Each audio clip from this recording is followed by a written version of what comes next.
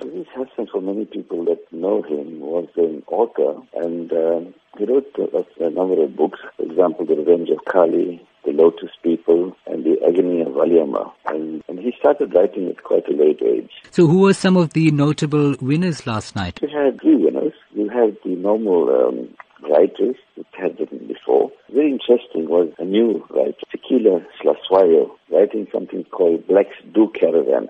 Yeah, the normal story is that caravan is mainly for the white population, but yeah, she actually went to 60 different sites and she wrote a wonderful book called Blacks Do Caravan. So it was a lovely discussion on caravanning around South Africa and what a wonderful country we have. And went to all the different provinces and had all the sites in this country. It was fantastic. So she was one of the winners.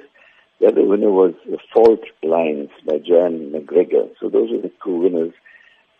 Usually we have one winner, but one couldn't choose between the two, so the judges actually chose both these books and both the authors. And the last one was a new author, debut author, Kanita Hunter. She wrote a Diary of a Guji Girl.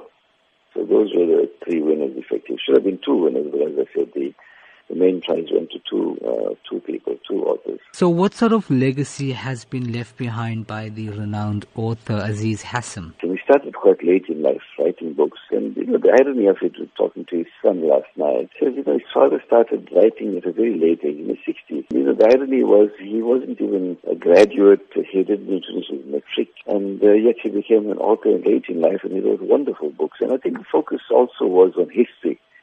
The history, how important history is, and the trials and tribulations of the community.